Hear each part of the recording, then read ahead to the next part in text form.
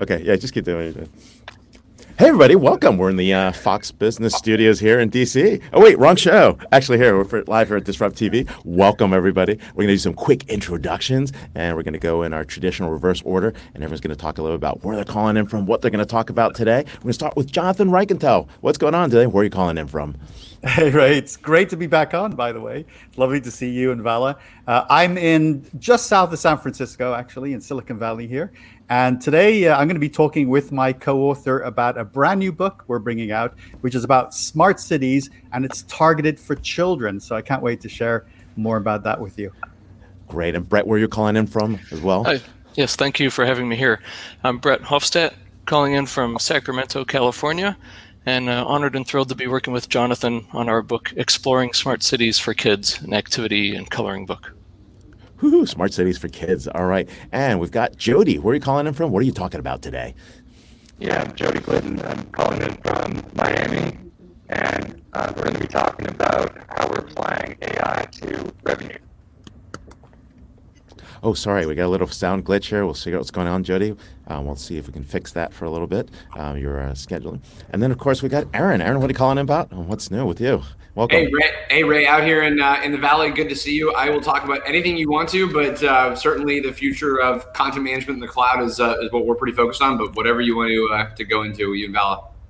Awesome. Hey, wonderful. Thanks for having here with my awesome co-host, Vala Afshar. Our producer, Elle, please do the honors, and we'll kick off the show. And while she's doing that, thanks to Robots and Pencils and IFS for sponsoring everybody here on Disrupt TV. Hello and welcome. Thank you for joining us on Disrupt TV. My name is Vala Afshar, Chief Digital Evangelist at Salesforce, and your co-host for the next hour. We welcome you to follow us on Twitter at Disrupt TV Show. Send Ray, myself, our distinguished guests, your questions live using hashtag Disrupt TV, and we'll do our best to answer them during the show. It's my pleasure to introduce my co-host, Ray Wang. He's the CEO, founder of Constellation Research, best-selling author of Disrupting Digital Business, and on a world book tour of his new book that's going to officially launch July 13th, but you can pre-order now. Everybody Wants to Rule the World, Surviving and Thriving in a World of Digital Giants. By the way, Ray was in Boston a couple of days ago. Thanks. That was an awesome book launch. Got a chance to be in person with 20 CXOs, and that was great. You can follow Ray and watch him on Technology Business TV. He's on Bloomberg, Fox Business, CNBC, Wall Street Journal, and he's also a global sought-after keynote speaker. And in my humble opinion, one of the top features to follow on Twitter at RWA and G0. Welcome, Ray, to Disrupt TV. Hey, Val, it's so great to see you again. It's so nice to see you in the flesh a few days ago. Val Afshar, everyone knows, is Chief Digital Evangelist at Salesforce. But more importantly, he's also an author, The Pursuit of Social Business Excellence. And of course, executives around the world are listening into every one of his insightful and inspirational tweets. He's also a keynote speaker, and you can see him on business TV around the world. And of course, catch his ZDNet column. But it's not about us. It's been about our awesome guests throughout the years. And we have a really awesome guest. Who do we have today to kick it off, Vala? We have three extraordinary CEOs with us, and it's our privilege to have Aaron Levie, Chief Executive Officer, co-founder, and lead magician at Box, which she launched in 2005 with CFO and co-founder Dylan Smith. Aaron is a visionary behind the Box product and platform strategy, incorporating the best of secure content collaboration with an intuitive user experience suited to the way people work today. Aaron leads the company in its mission to transform the way people and businesses work so they can achieve their greatest ambitions. He's one of the best follows on Twitter at Levie. By the way, just think about what an early adopter. Levie, Levie. Welcome, Aaron, to Disrupt TV. Hey, thanks. Good to be here. Appreciate the time today. Thank you. We are so excited to have you. You founded the company in 2005. Could you have imagined a pandemic like this would happen and all your ideas are totally tested at the same time? Let's talk about what your vision was like in 2005 and which ones came true and which ones were surprised you since 2005. Yeah, well, here's the thing. We got two things right. We got one thing right and one thing wrong. Our vision was we thought the future was that you were going to work from anywhere. And that's the part we got right. The part we got wrong was we thought it was going to be because of BlackBerry devices. So what we ultimately discovered as time went on was the growth of mobile and iPhones and iPads and cloud computing and all of these massive waves of transformation led to a new IT architecture that I think we all have benefited from in the past 18 months in this work from anywhere world. So while we had the vision that you should always be able to work on any device and from anywhere, we certainly never would have imagined in a million years that a pandemic would be the thing that would cause that to ripple through the entire planet. But here we are, certainly 18 months after the initial wave of the pandemic, and I think we've seen long-standing business transformation and change that is now going to be with us forever. And we think this is going to be obviously incredibly impactful for the future of work, the future of digital transformation, the future of business models. And at Box, we obviously want to help all of our customers be able to manage their most important data and content in the cloud.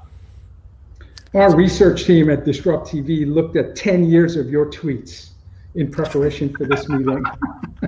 I am sorry let me just apologize to that team for whatever exercise they had to go through.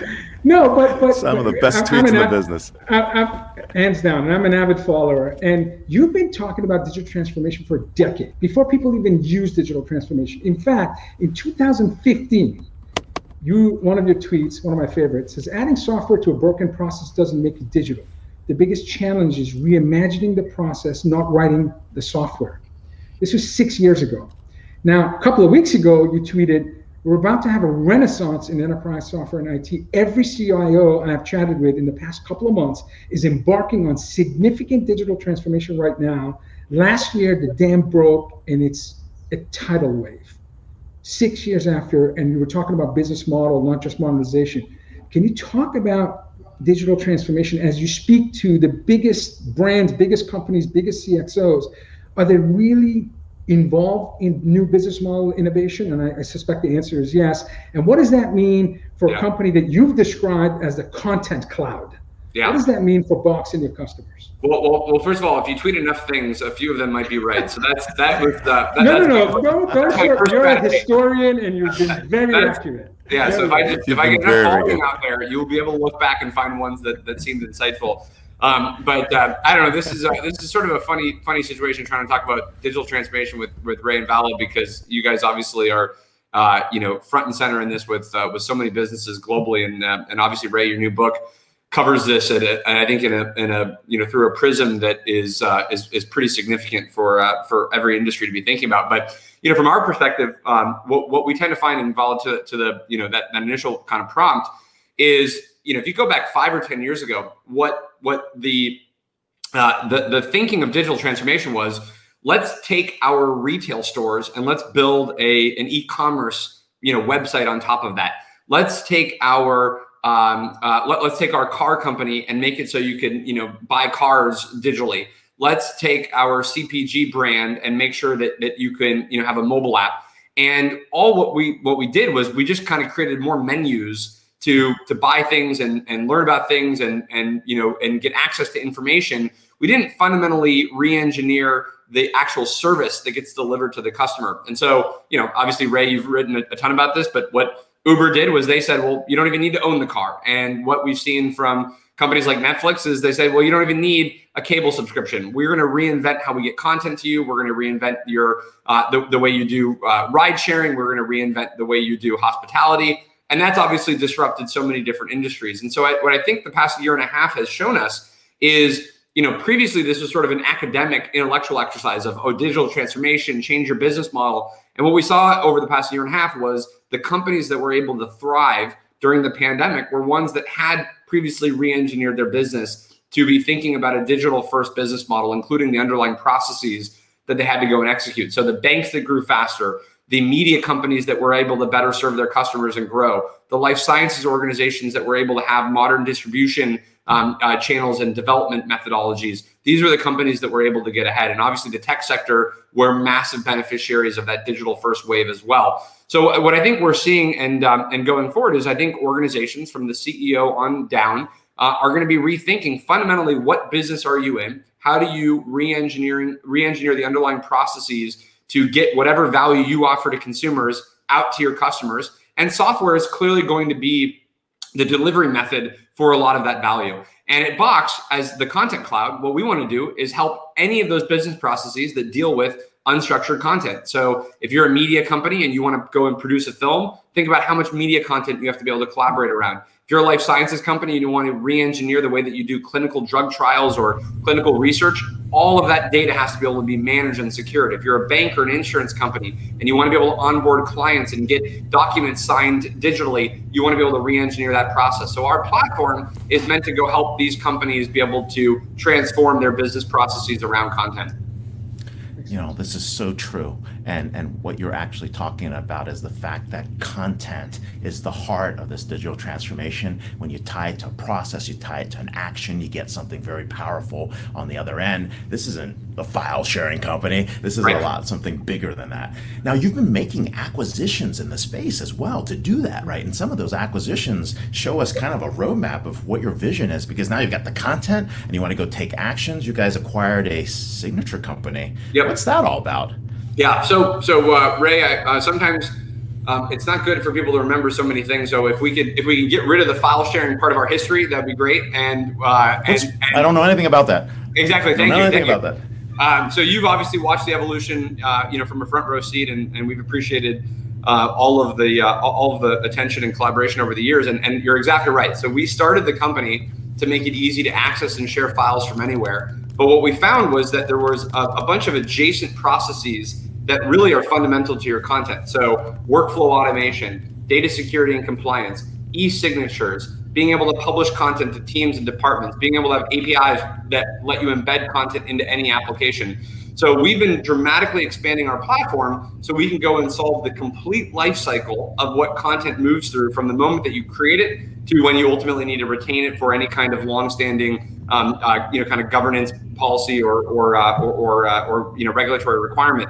So we've been making acquisitions that will help us with each of the stages in that life cycle, as well as doing our own organic development. Earlier this year, we acquired an e-signature platform. This is one of the leading end user disruptors in the e-signature space, and that will be launching as Box Sign this summer for all of our customers. So we wanted to have a disruptive offering in the market where Box Sign will be available, included for all of our business customers in their subscriptions. So that's something that's going to be coming out soon. But we also have a pretty exciting roadmap around where the future of collaboration is going, or the future of intelligence around content. If you think about right now, when the world works with their data and their files, you're emailing files back and forth, or you're putting files inside of a network file share, or you're sending data through other means, you're not getting any intelligence or any insights from your content. So you don't know what marketing asset is performing the best, or what sales collateral customers are responding to, or what suppliers or partners are working with your information. So we think there's an all new era of analytics and insights and intelligence that you can generate from your information to be able to actually get more value from your data. So we fundamentally believe that the world runs on content. Businesses are powered by their content, and we are building the content cloud to help companies operate in a modern way. I think it's a beautiful strategy. I think that what Box enables companies to do is deliver value at the speed of need. I think when you talk about these acquisitions, whether it's Box Sign or Box Relay, you're creating a frictionless environment where insights can be shared in real time so you can add value to your stakeholders when they need it at that moment of truth. And I believe that the ability for your company to do that is the strong emphasis you and your leadership put on design and simplicity. I'll go back to something you tweeted. Enterprise software design has always traditionally lagged consumer technology by years. Now we're regularly seeing enterprise software that is more thoughtful and simple than the consumer pace. We're still early, but this is an incredible trend. Talk to us in terms of why design is so important as you create the depth and breadth that Box now offers to clients. Yeah, well, it's funny. When Ray and I met probably about 100 years ago, in sort of the dark ages of enterprise IT and enterprise software, we talked about this idea of consumerization of IT and the future of enterprise software, and you could start to see there were inklings. We were on the cusp of some new ideas emerging in the enterprise realm. You had David Sachs building out Yammer. We were seeing some interesting new approaches to consumer-oriented enterprise software, and the general theory was dead simple. Why is it that in our personal lives we get to work with amazingly simple technology on your iPhone? 2007. Yeah, exactly. Yeah. So you're on your iPhone. You have Facebook. You have YouTube.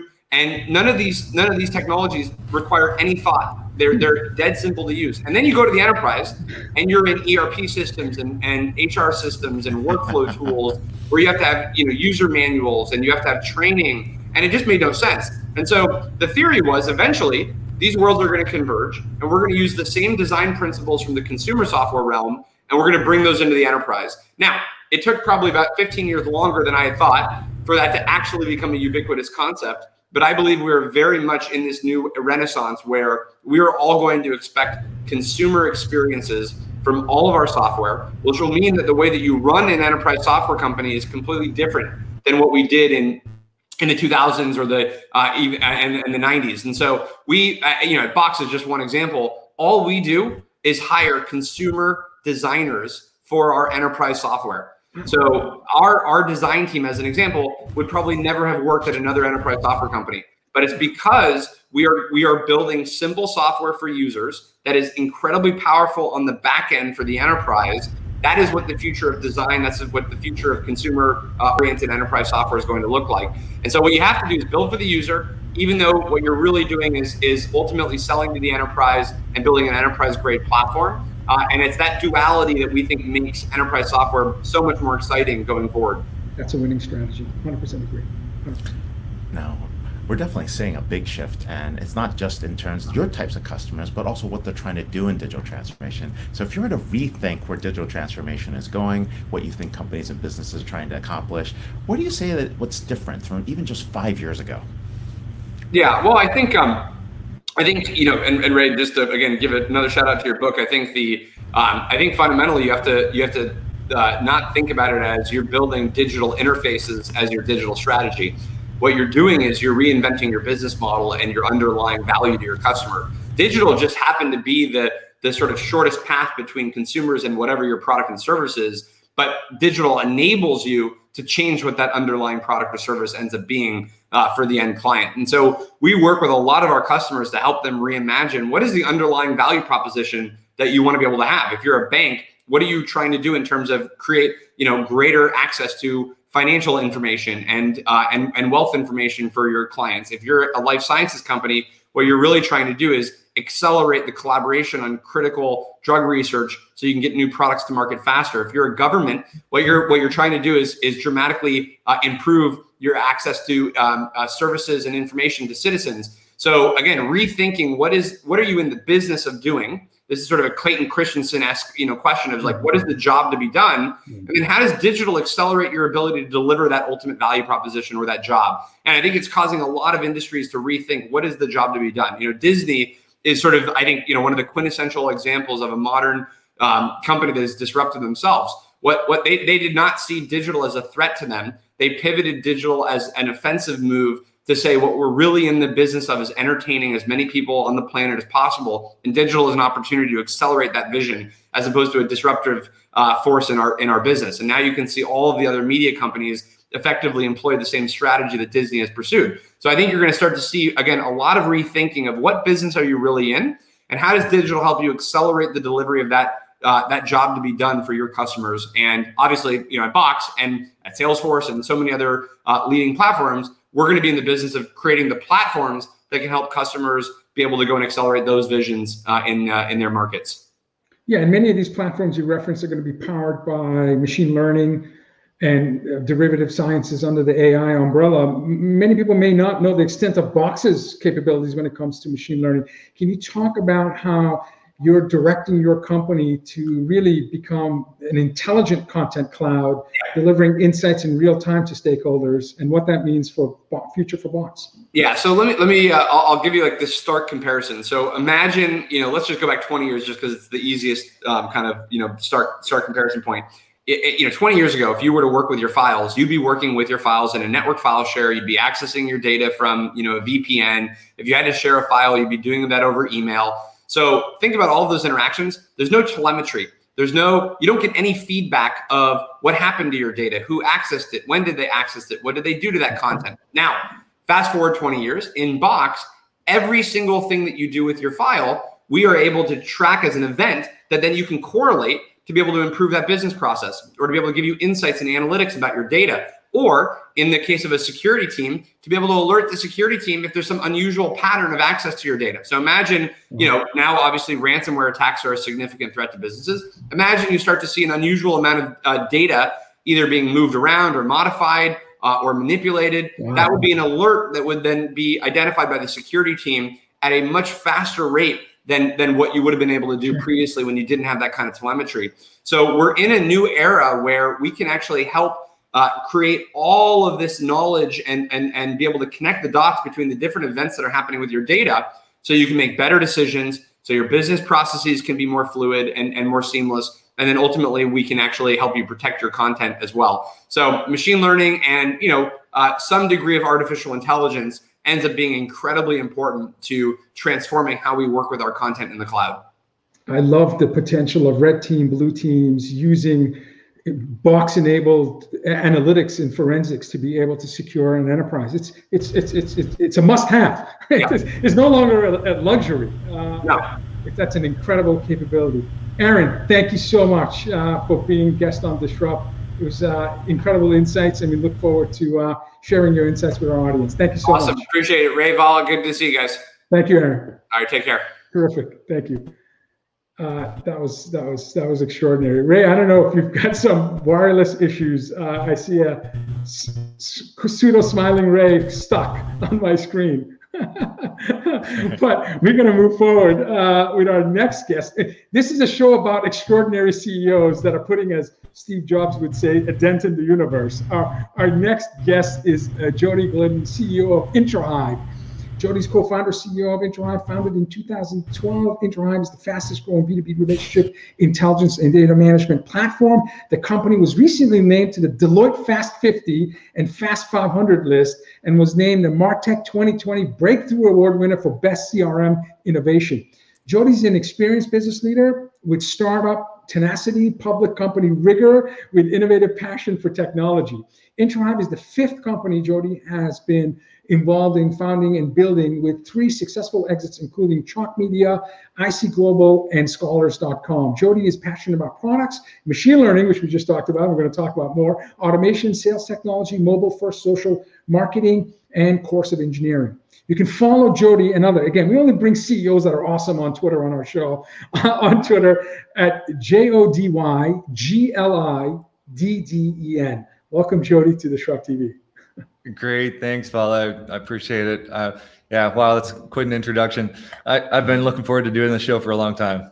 Oh, awesome. Well, thank you for being on the show, and congratulations. You and your team just raised $100 million in your Series C, which is a significant, incredible milestone. Talk to us about the milestone and the excitement and the passion and vision you have growing IntraHive. Yeah, thank you. Yeah, we've been a 9-year overnight success. We took a few years to really get off the ground because we had to build out this really extensive sort of underlying layer to make all of the AI work the way that we want it. But essentially, we think that in the future, sales teams will need 2 types of systems. One is the system where you put all your stuff, the CRM, and then the system that makes all the salespeople reach their peak potential, gives them all the information they need, and takes all the work off their plate. So that's what we've been working on. The $100 million is just a phenomenal thing for us because it's going to help us accelerate things so much faster. A lot of the research that I've looked at in the space of line of business and sales is how little time sales professionals are actually selling. So much research, so much, maintaining systems so that they can create a team sport atmosphere in terms of how they serve clients. Can you talk about what is the business problem that IntraHive is trying to address? Yeah, really. So you hear of the old adage, should you work harder or should you work smarter? And really what they're saying is, under work harder, they mean, are you putting in enough man hours? And in the case of sales, it's like, are you putting in actually enough sales hours? Well, salespeople are extremely distracted because they're asked to, go to a meeting, collect all the business cards in the real world or alternatively in the digital world, but enter all those contacts into a system, do the same thing with their meetings, with their deals, move things along through the pipeline. They have a job that's, a third of the time data entry, And then the rest of the time they have to organize themselves, get smart, and speak to customers. So it's really just not the most efficient way to go. What we do is we take all that work off their plate. We do it automatically using the system. Turns out machines are better at data entry than people are. And then the great thing about it is we can also bring them all the intelligence that they need. I don't know if we've all had these like frustrating experiences with sales interactions where, one really easy example is you make a call, you talk to a salesperson about all of your experience, everything that you're looking for, give them all your requirements, and they say, great, just hang on 1 second, and they transfer you to somebody else and you do it all over again. So I just think that we have the ability to bring all the things that people need for whatever type of selling job they have, all the intelligence about who you're speaking to, what that company is, are they in the news, who in my company might know them really well, what deals I have going on, and all the other things that salespeople are expected to know. But why not just bring it to them in that actual selling moment? So right before they have a meeting, just as they pick up the phone when somebody calls or whatever the thing might be. That's great. In real-time contextual intelligence that's personalized, that's fast, that's relevant. Every line of business can benefit from that. Certainly, I ran services business for 10 years. I would love my agents to have that same context, because there's nothing more frustrating from a customer's point of view when you have to repeat yourself and you're impacted by friction in the process or friction in lack of understanding and insights to get to a solution as fast as possible. Ray, right. Welcome back. I'll follow up with a question, and just for continuity, you talked about machines being better, faster, and I completely agree with you. When I think of algorithms, I think about it's your thoughts, your beliefs, codified. So if there are biases that exist in your beliefs, and if there are blind spots that exist, well, that's going to make it into your algorithms, and now you're doing things faster, but perhaps drifting away from your brand promise. So when we talk about AI ethics, which is a white hot topic because people are afraid of over automating and really drifting away from their brand promise and core values, what are your thoughts coming from a CEO of a company that's absolutely an AI driven company? Yeah, it's a good point. We've been writing about the topic of AI ethics recently. It is a topic that people ask about a lot. The issue, I think, is that when people don't design it's not a problem with AI itself. It's a problem with how the algorithms are designed. So if you're saying that you want the AI to basically focus on maximizing revenue at all costs, bad things will happen. It's kind of like the Terminator scenario, right? You have to optimize for all of the goals that you want, including, like, for example, we're working with companies. We're actually using our AI and our relationship graph to help drive not just revenue, but also diversity in organizations. So you can, it turns out you can spot the high potential, previously underserved folks like females and other minorities before they get to those executive levels. You can measure the connectivity between those high potential people and the executives, and then you can use the AI to actually drive the right behaviors that you're looking for, like getting them together for relationship building events. And that, as it turns out, is one of the best ways to drive diversity. So that's just an example of using AI to point people in the right direction. Great example. That's a great example. And when you think about what your capabilities are, not just the ability to actually deliver on AI ethics or, put in the right testing that's in place, we typically think about AI ethics as, having transparent algorithms, right? And then being able to figure out, if those algorithms make sense, can we reverse them? Can we actually figure out where they go in the future and how do you build upon them? That's just part one of all this, right? We're entering a world where it's not just the AI, it's analytics, automation, and AI all coming together. And when you think about that bigger vision of IntroHive, right, it's really about, do we have enough data to make that happen, right? Is it precise enough? Right? You think about it, like, 90% accuracy in manufacturing, people are like, yeah, that might be okay. What about 90% accuracy in healthcare? It's like, no, that's not good enough. Even though your doctor might only be 87% accurate, who knows, right? So what are you doing with that? Like, how are you helping folks figure out how to get more data, how to build that into place where they don't have data? Because that's a lot of the problems. I mean, you've seen that a lot of the algorithms were built in the 80s, right? And there's finally got the data to even test them. I mean, that's the exciting part about where we are in AI. So how do you get them enough data to get there?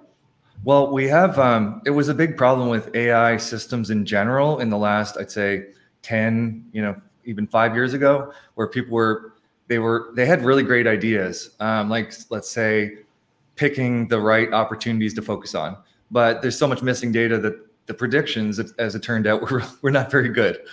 And we have this in every problem in AI. So another good example is if you were driving this Tesla self-driving car and you covered half the cameras, you're probably going to go off the road. Yes. Yep. and so what we focused on first, and as part of the reason why it took us a few years before we even made our first sale, was we focused on the data first. Like, get all of the data filled in as much as you possibly can, and you can actually use AI for that problem as well. Once you do that, all of a sudden, our software will work better, but any software will work better. It's just a matter of, you can't get good predictions with bad data. Right. Great point. And I think the importance is for advanced systems to not only be able to go from descriptive use of analytics with charts and graphs that do year-over-year, quarter-over-quarter comparisons, to diagnosing why things happen, diagnostic use of analytics for forecast accuracy and win-loss data, and to ultimately using algorithms to make predictions, but then graduating to a point where you're prescribing, the system is telling you what to do right now, prescriptive use of analytics. So a sales professional has, intelligent methodology in terms of not only improving decision velocity, but doing things that we think historically has led us to a better win-loss performance and accelerating the sales cycle. Where do you see the use of your solutions and having clean data in terms of organizations being able to get to a point where the system is helping and prescribing next best action for sales professionals? So even if they're spending only a third of their time, it's the right jobs to be done, as Aaron said, our prior guest, during that 33% that they're actually selling. Yeah, that's a good question. Like, we're big proponents of jobs to be done ourselves, and we that's how we really do everything that we do. But what we do, we really do it in two ways. Once we had the data kind of solved for companies, we focused on looking at the trends using AI between sales reps that are best performing versus sales reps that are, say, worst performing, and also the deals that moved fastest and the deals that moved slowest. And we look at the patterns and machines can notice this an awful lot better than a great sales leader can go based on their gut. and they can pick out the actual things. Like in our company, it might be, hey, did you know that at this stage of the sales cycle, when you're selling into this type of customer, typically if you bring this certain person to the meeting, things move faster. Or maybe you should have brought the CFO. You should be selling to the CFO by now, or whatever the tip might be. Or maybe the person you're speaking to reacts better with a phone call versus email. But these are all the kinds of things that the system can notice because we're looking at broad swaths of data and complete data. It's amazing because the research that I've recently looked at says in the B2B sales motion, the average buying decision team is 10 strong. This is average in B2B. And it was mid-enterprise and greater, the research I was looking at. So 10 strong, so that's 10 personas. There are folks like Ray and I where, as a former buyer practitioner, 90% of my buying process was independent research and collaboration with like-minded executives. Maybe 10% I would be with a vendor where I would want a proof of concept or a demo, but frankly, the process was way towards the end before I would engage with a vendor. So it was a lot of independent research and collaboration. And there were other maybe traditional executives where you would go to events, you would speak to analysts, and you would do a demo and so on and so forth. My point is, how do you deliver the right value across the right channel at the right time to 10 different personas who each have different buying process maps without machine learning and algorithms? Like, I don't see how companies can manually do this. It just doesn't make sense to me. I don't understand how you could do it. And you think of like in the 90s, people kept file folders, right? And somebody would come in and you'd be like, oh, okay, take the notes from the meeting, throw it in a folder. We use Lotus 1, 2, 3 for pipeline management.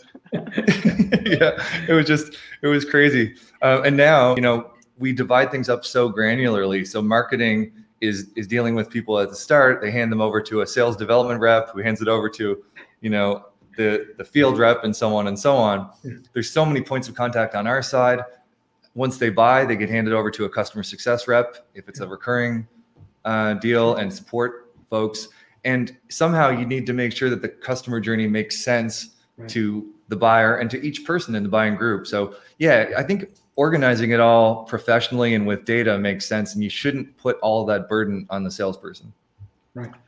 So what do we do next? What's next for AI? I mean, what's the next big breakthrough people are trying to get to? Is it a higher level of precision? Is it, something that changes the way, we look at, how ethics are integrated? Is it just easier kind of like, dynamic feedback loops that come into play, or do algorithms self-generate themselves? Are we at that point yet where these CNNs are actually doing that? What do you think? I mean, you're smack in the middle of this.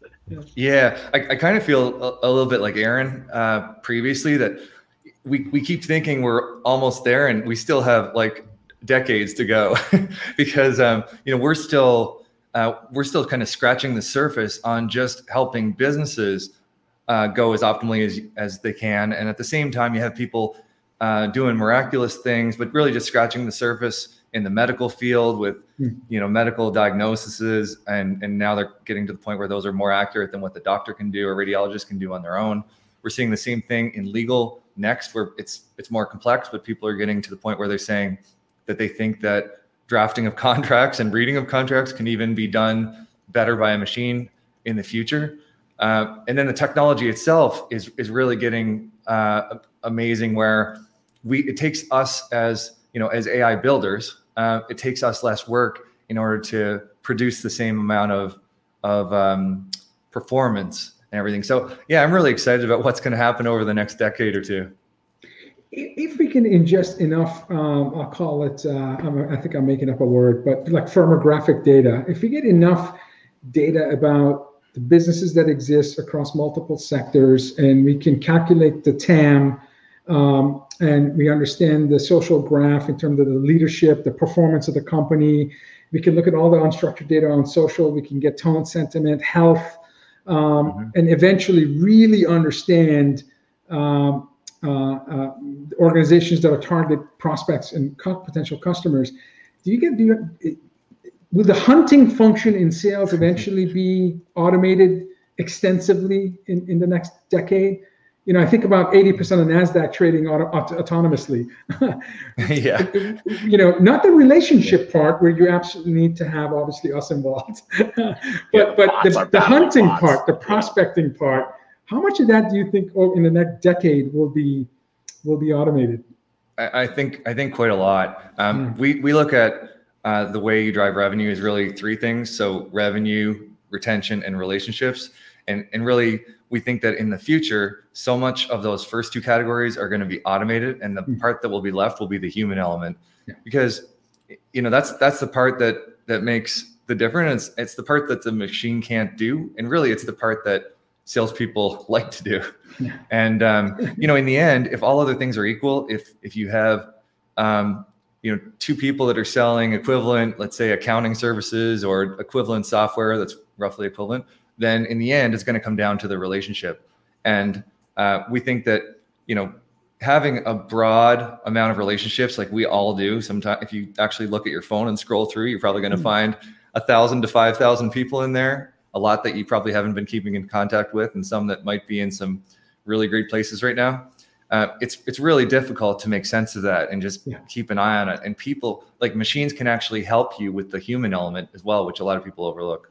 Right. So I think the fear should not be that the sales professional is going to be displaced by an AI algorithm.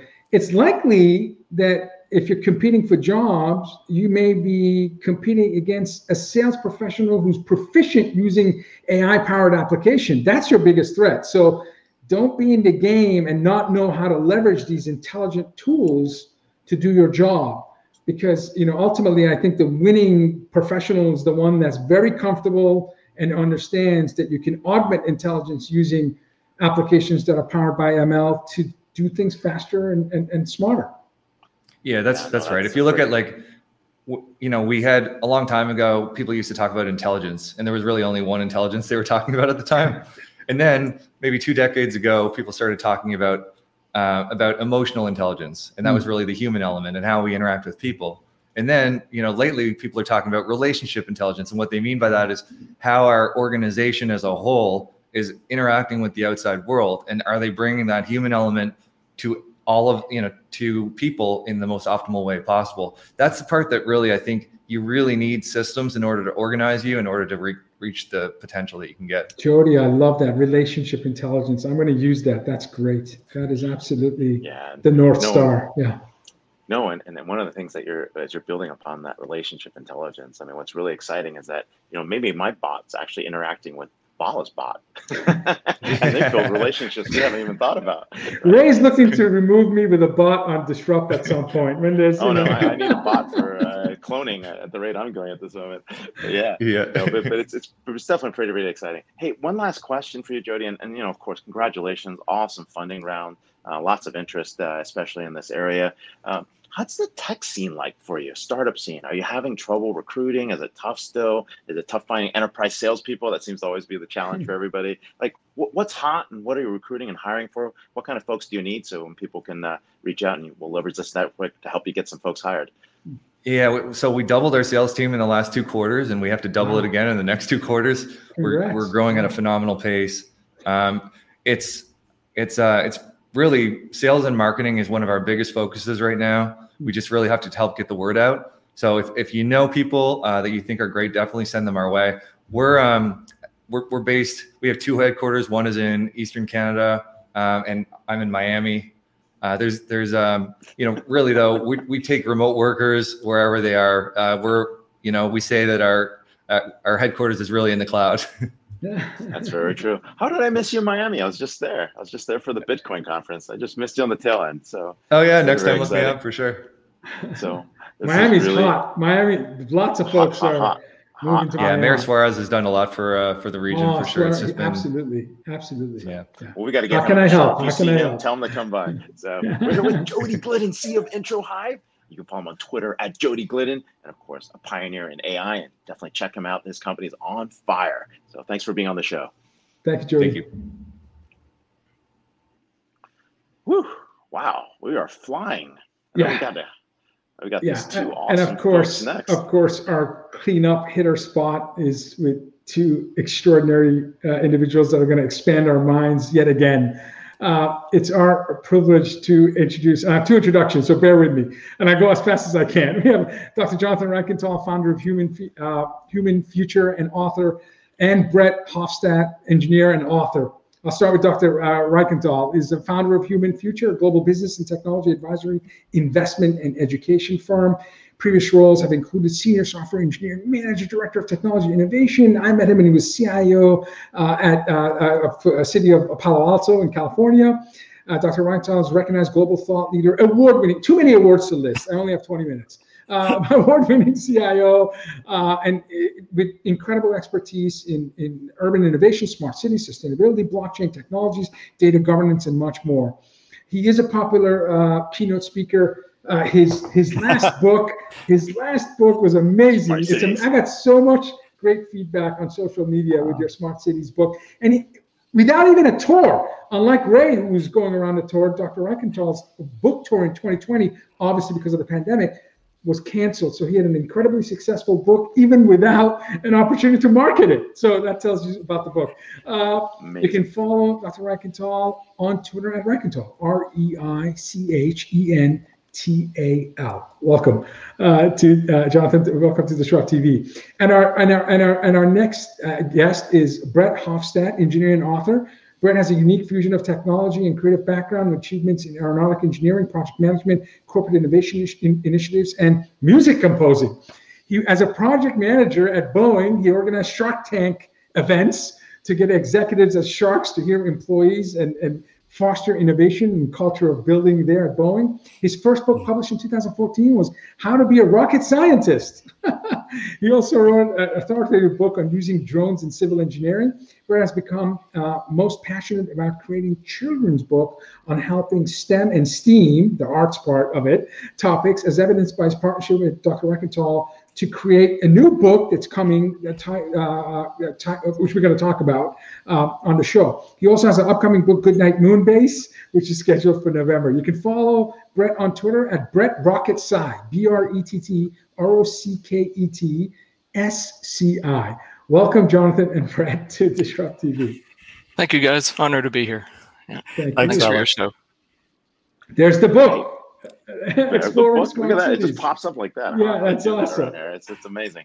I mean, hey, but here's the interesting thing. You guys have been talking about smart cities for quite some time. And, and you've taken this, right, into another level, to the world of children's books. But before we talk about that, let's talk about what's going on in smart cities. Were they accelerated because of the pandemic? Or were they in decline because of the pandemic? Could it be both? Tell us what happened, and I'd love to hear from your point of view. Yeah, no, great to be on again. Thanks for all the plugging of this new book. We definitely saw a downturn in investment and activities around smart cities during COVID. But I think we also learned about the importance of cities and the importance of things like fast internet, right? And so now as we begin to be hopeful, we emerge out of this crisis, the focus is back on. And in fact, what I'm seeing as I work with cities around the world is an acceleration. It's now a cliche, but it's also applicable in government. We've seen, in 10 months, 10 years of digital innovation in government, really rapid adoption of cloud solutions for the first time. Very happy to hear that. Rapid adoption of video, of course, and a whole range of new innovation that can help cities operate under, all sorts of conditions. What I'm really excited about actually is some of the ways that mayors are thinking about redesigning their cities. And I want to just tell you one quick story. This is a really great one. You're likely very familiar, and you may have visited the Champs-Élysées, which is the main avenue down through Paris. And, it's a beautiful street. It's got trees, got fancy cafes and stores and things. What's happened though with this street, just like so many very popular streets around the world, is there's a lot of pollution, a lot of noise, a lot of traffic, some accidents. There's difficulties. So the mayor, working with a number of teams, has said, we're going to transform the Champs-Élysées, and they're going to transform it into what's called an urban garden, right? So they're basically going to make cars a very small part of this street. It's mainly going to be green areas, lots more trees. There's going to be plants. And even more interesting, there's going to be vegetable gardens that people can work on. So this is going to happen over the next 5 to 6 to 7 years to be completed. And if you look at the drawings and the vision, it is going to transform Paris. That, to me, is what the smart and sustainable city movement is beginning to look like. That's fantastic. So I'm curious to know how the conversation started with you and Brett in terms of expanding the knowledge about cities to include young readers. Yeah. And why that's important. Well, I'll give credit to Brett. He approached me, so I'm going to let him answer that question. Okay. Well, so I've been a advocate of smart cities along with all of the related technologies, Internet of Things, autonomous vehicles. I really believe we need to transform our cities and our world to take advantage of these technologies and make them serve people for good. And I heard about Jonathan through his book, Smart Cities for Dummies. So I was a fan of that. There it is. Yep. And so this has been on my radar for a long time, ever since I had started making children's books about different STEM topics. I thought smart cities would be great to do, and now I found Jonathan with his Smart Cities book. I said, if there's one guy to do this with, he would be the perfect guy to do it. So I reached out to him on LinkedIn, and he can tell then his experience with his first book about how why he thought this would be a great idea. Absolutely. And when you do that, Jonathan, when we talk about your incredible book, which is foundational to the next book, focused on activities for kids. So as part of my I don't want to say giving back, but because I enjoy it so much, I talk to a lot of students, universities in the Boston area and throughout the States. Probably 50 talks throughout the year to different institutions. But my hardest is when an elementary school in Roxbury in Boston invited me to speak at the Timothy School, middle school, to a bunch of 9, 10, 11-year-olds. And I realized I can't use jargon, even like marketing, or CRM, or just. So it was so challenging for me to spend an hour with these kids because I really had to apply a filter to all the, and you just don't realize how much jargon and business acronyms you use. So when you and Brett are partnering, you're trying to decompose this or bring the greatness of this book to a younger. I'm assuming it's difficult. Although Brett's an expert in this area, so I'm sure he coached you. But can you talk a little bit about that as well? Because it's my hardest talk was being in front of a bunch of middle schoolers.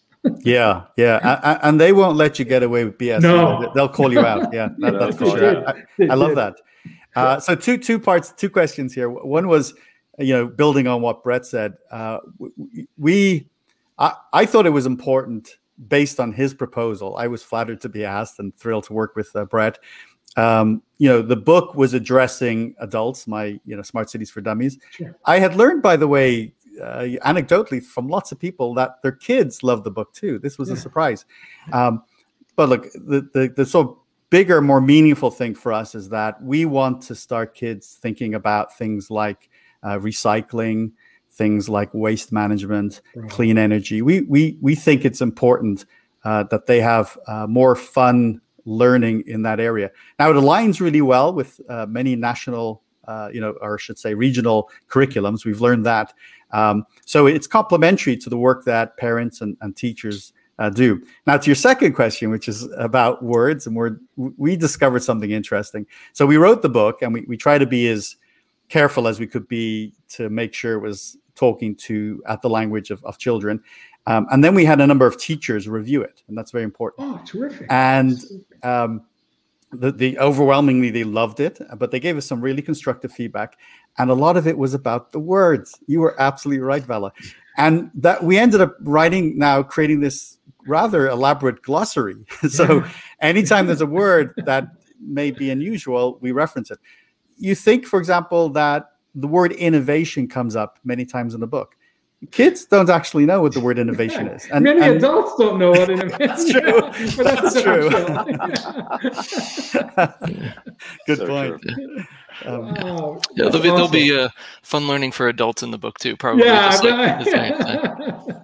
It's a good compliment for his Smart Cities for Dummies book. You've written the book for so many levels, right? And I think the activities, what's interesting about it is the way you set up the activities. It actually allows the parents and the kids to work with each other to go out and see what's happening. And I think that's a very, very powerful element of what you guys have done in the book. So are schools adopting it? Is there a way to get this into curriculums? Are people starting to look at it? Are there like lessons plans that are happening there? Brad, do you want to take that? Well, we would love for this to benefit teachers and students in schools. And we do, as Jonathan mentioned, there are actually city and community units in grade school levels for kindergarten, first and second grade. So we really hope this would be a perfect supplement for those units. So we would be happy to talk with teachers to find out how this could help their classrooms. And so I encourage them to go right here to our website, smartcitybook.com/kids. They can get in touch with us there. And then we'd love to have a conversation, and we'd love, I'm sure I speak for Jonathan, to find a way to provide bulk copies of the book, for districts or for homeschoolers, whoever might be out there. Will you complement the book with digital properties on this website? Like if you find that you have a community of young readers, will there be like the word of the week on your website where they can continue to learn about these big fancy words that adults use that they'll be exposed to in later years in schools? What are your thoughts in terms of a vibrant website that can help keep the community engaged and sharing as they read your book? Yeah, so we're thinking about that a lot, and we have some initial ideas. The focus right now is on the book. Of course, yeah, get the book out, right? If you go to our smartcitybook.com/kids, it's really right now just a landing page, and you can register and learn some minimum things. But the minute the book comes out, which is a few weeks away, sometime later in the summer, that will convert to a fully fledged environment over time. And we love what you're talking about. It's very much aligned with what we're thinking about in terms of additional exercises and deeper dives on the topic. To the extent that we can engage kids and parents, as you probably can guess, that's complicated. But we're not shy about those things. And so like everything else today, we're not just building a single book. I think our goal is to actually create an ecosystem, a number of learning experiences. So that really is the bigger picture. Can we get kids up to speed on this topic? Yeah. And maybe we're talking about future leaders and children who think really differently about the kind of world we want to live in, not the world that we do live in. That's awesome. My 11-year-old is looking forward to the read. He just graduated from elementary school, and he was recognized as likely to be president of a nonprofit organization. So I thought that was pretty cool. So anyway, he's looking forward to the read. Oh my goodness! So it's going to be great. I appreciate you guys. There's going to be some future congressman that said like, I read this book when I was a kid. Exploring Smart Cities book is pretty amazing. What are we going to do? But hey, let's read some passages from this thing. I think this is going to be a bestseller. I think we launch around the same week. I'm scared. Sorry. I'm not sure. Let's in a different category. I'm not sure how many children are going to read Everybody Wants to Rule the World. No, everyone's going to be reading Jonathan's book. It's crushed. Well, we're going to have Brett read one of the rhymes, and then I'll read one. But I did want to give you a little background of what the rhymes are related to. Sure. So a quick story, when we were putting the book together, doing the initial drafting, we had sort of more of a narrative, like it was going to be, very much on the left side of the page, the reason here, solar power is important because, and one day I was looking at our entire narrative and I just had this idea, what would happen if I rhymed one of them, made it into a rhyme? So I did it. It was hard. I'm not used to doing that. So I talked to Brett and I said, what do you think? He read it. And so that's kind of has potential. We ended up rhyming the entire book. So you learn, but the rhymes are a little bit funny, but informative. And then on the right side, we have activities. So you've coloring, you've mazes, connected dots, cryptograms, you name it. It's the stuff that kids love. So what we're going to share with you now are just a couple of the rhymes. So Brett, did you want to take one? That's great. Yeah. And so just to emphasize, what I love now, what this book has turned into is really two books in one. It's a story with a narrative that goes through the history of cities, in fact, and cities today, and then smart cities, the cities of the future, with activities along the way. So we hope that this will be a book that people and kids and families can enjoy for a long time, more than once, even after the activities are done. So, all right, so here's one from the early part about the origin of cities. Cities are different from villages and towns. You're unlikely to hear farm animal sounds. Cities have many more people and take up lots of space. Look out the window. Is that your neighbor's face? So, how's that? I haven't heard it out loud before. On TikTok. This is awesome. That's awesome. That is so cool. You take the next one, Jonathan. Here's another one. That was actually a nice, funny one. I love that you did that one, Brett. Here's a little bit more serious, but also a bit of fun. The rhyme's called Technology to the Rescue. Sensors, smartphones, and various computers. These are technologies that are defining our futures. Technology can be good or bad, depends on where you sit. In our smart city future, let's make sure that's a benefit. Wow. Cute, right? This is really good. What a creative approach, knowing that the retention is far greater when you can actually create the narrative with rhymes. Ray, you should have thought about that. I know. It doesn't work, man. You guys have raised the bar. Wow. Maybe there's a kids book version of your book coming up, Ray. What do you think? Kids rule the world. We'll have to re-engineer or completely transform that one. This is great. This is great. So, by the way, it's a scoop. This is a scoop for you guys. You're the first media that we are on talking about the book. So we love you guys. Yeah. Oh, we're going to be playing this forever. No, really, truly a privilege. Thank you. So thank you. So in the book, right, when you think about this, right, like where can folks, is it going to be available? Are you publishing? Like, what's the release date? What should we know about? How can you buy it? You have your website, so smartcitybook.com kids. That's where you go, I suspect. Right. Yeah. Just recommend people go to our website, smartcitybook.com/kids, and you'll sign up to know when it's published. We have a target date. It'll definitely be in late summer. So we're thinking now end of August, maybe early September, and it will be available on Amazon.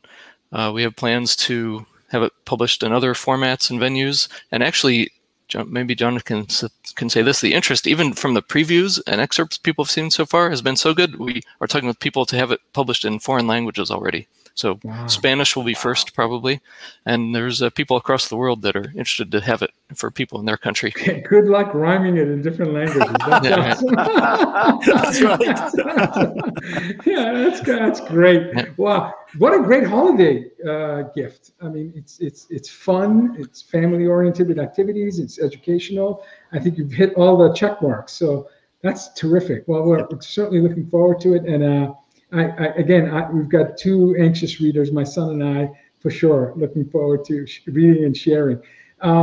Ray, go ahead. Sorry. I was going to say this is amazing. Folks, check out the book.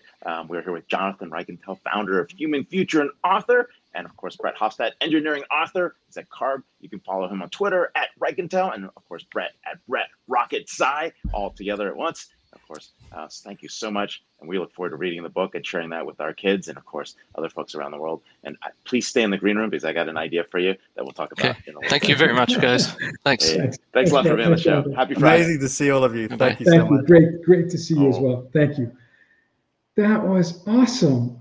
Do you imagine? Wow, rhyme, graphics, complex topics, smart so cities. Hard stuff. The stuff to do, it's almost impossible. That's amazing. But we got some great conversations today. A lot of stuff going on in general. Who do we have next week? We're on episode 242, and there's some crazy folks showing up. Put on your seatbelts, get your popcorn ready for next week, because we have three truly extraordinary people and folks that I really admire and learn from on Twitter. Chris Michael, inaugural artist in residence at the National Academies of Sciences, Engineering, and Medicine. He's an incredible entrepreneur and philosopher, one of the best photographers I know on Twitter. We have Om Malik, founder of GigaOM and award-winning journalist.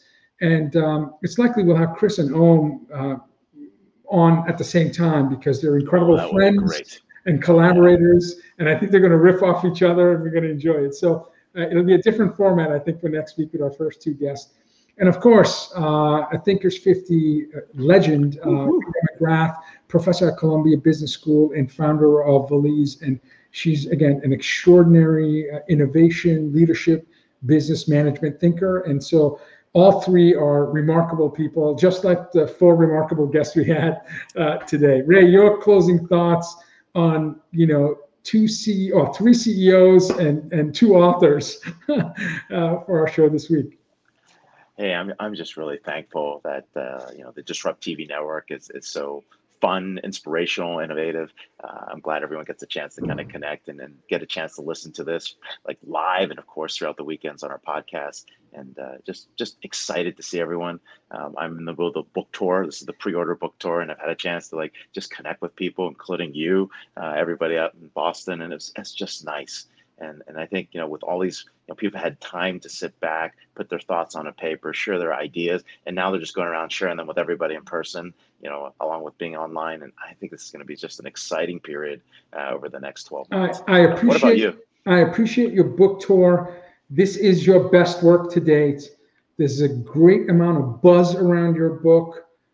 With your Boston book tour, the folks that were in the book tour spent an hour after you were done talking about your book. That's how I know there's a buzz. So, there's just energy behind it. There's incredible wisdom that comes from 10,000 discussions over the last 3 years from some of the best and brightest representing the BT150 group. And so there's hardcore evidence-based book that speaks to the future. And I think that if you ignore the book, you put yourself at a disadvantage. So anyway, congratulations to you. I think it's going to be a phenomenal success. And I'm just proud to know a best-selling author. So it's cool. Well, hey, everybody. Thank you for being here. If it's Friday, it's Disrupt TV, 11 a.m. Pacific, 2 p.m. Eastern, almost every Friday. If you got suggestions for guests, please let us know. Always taking suggestions. We are booked out a little bit towards August, and would love to have anyone here as we pick up the fall season. So thanks a lot, everybody. Take care. Bye, everyone. Happy Friday.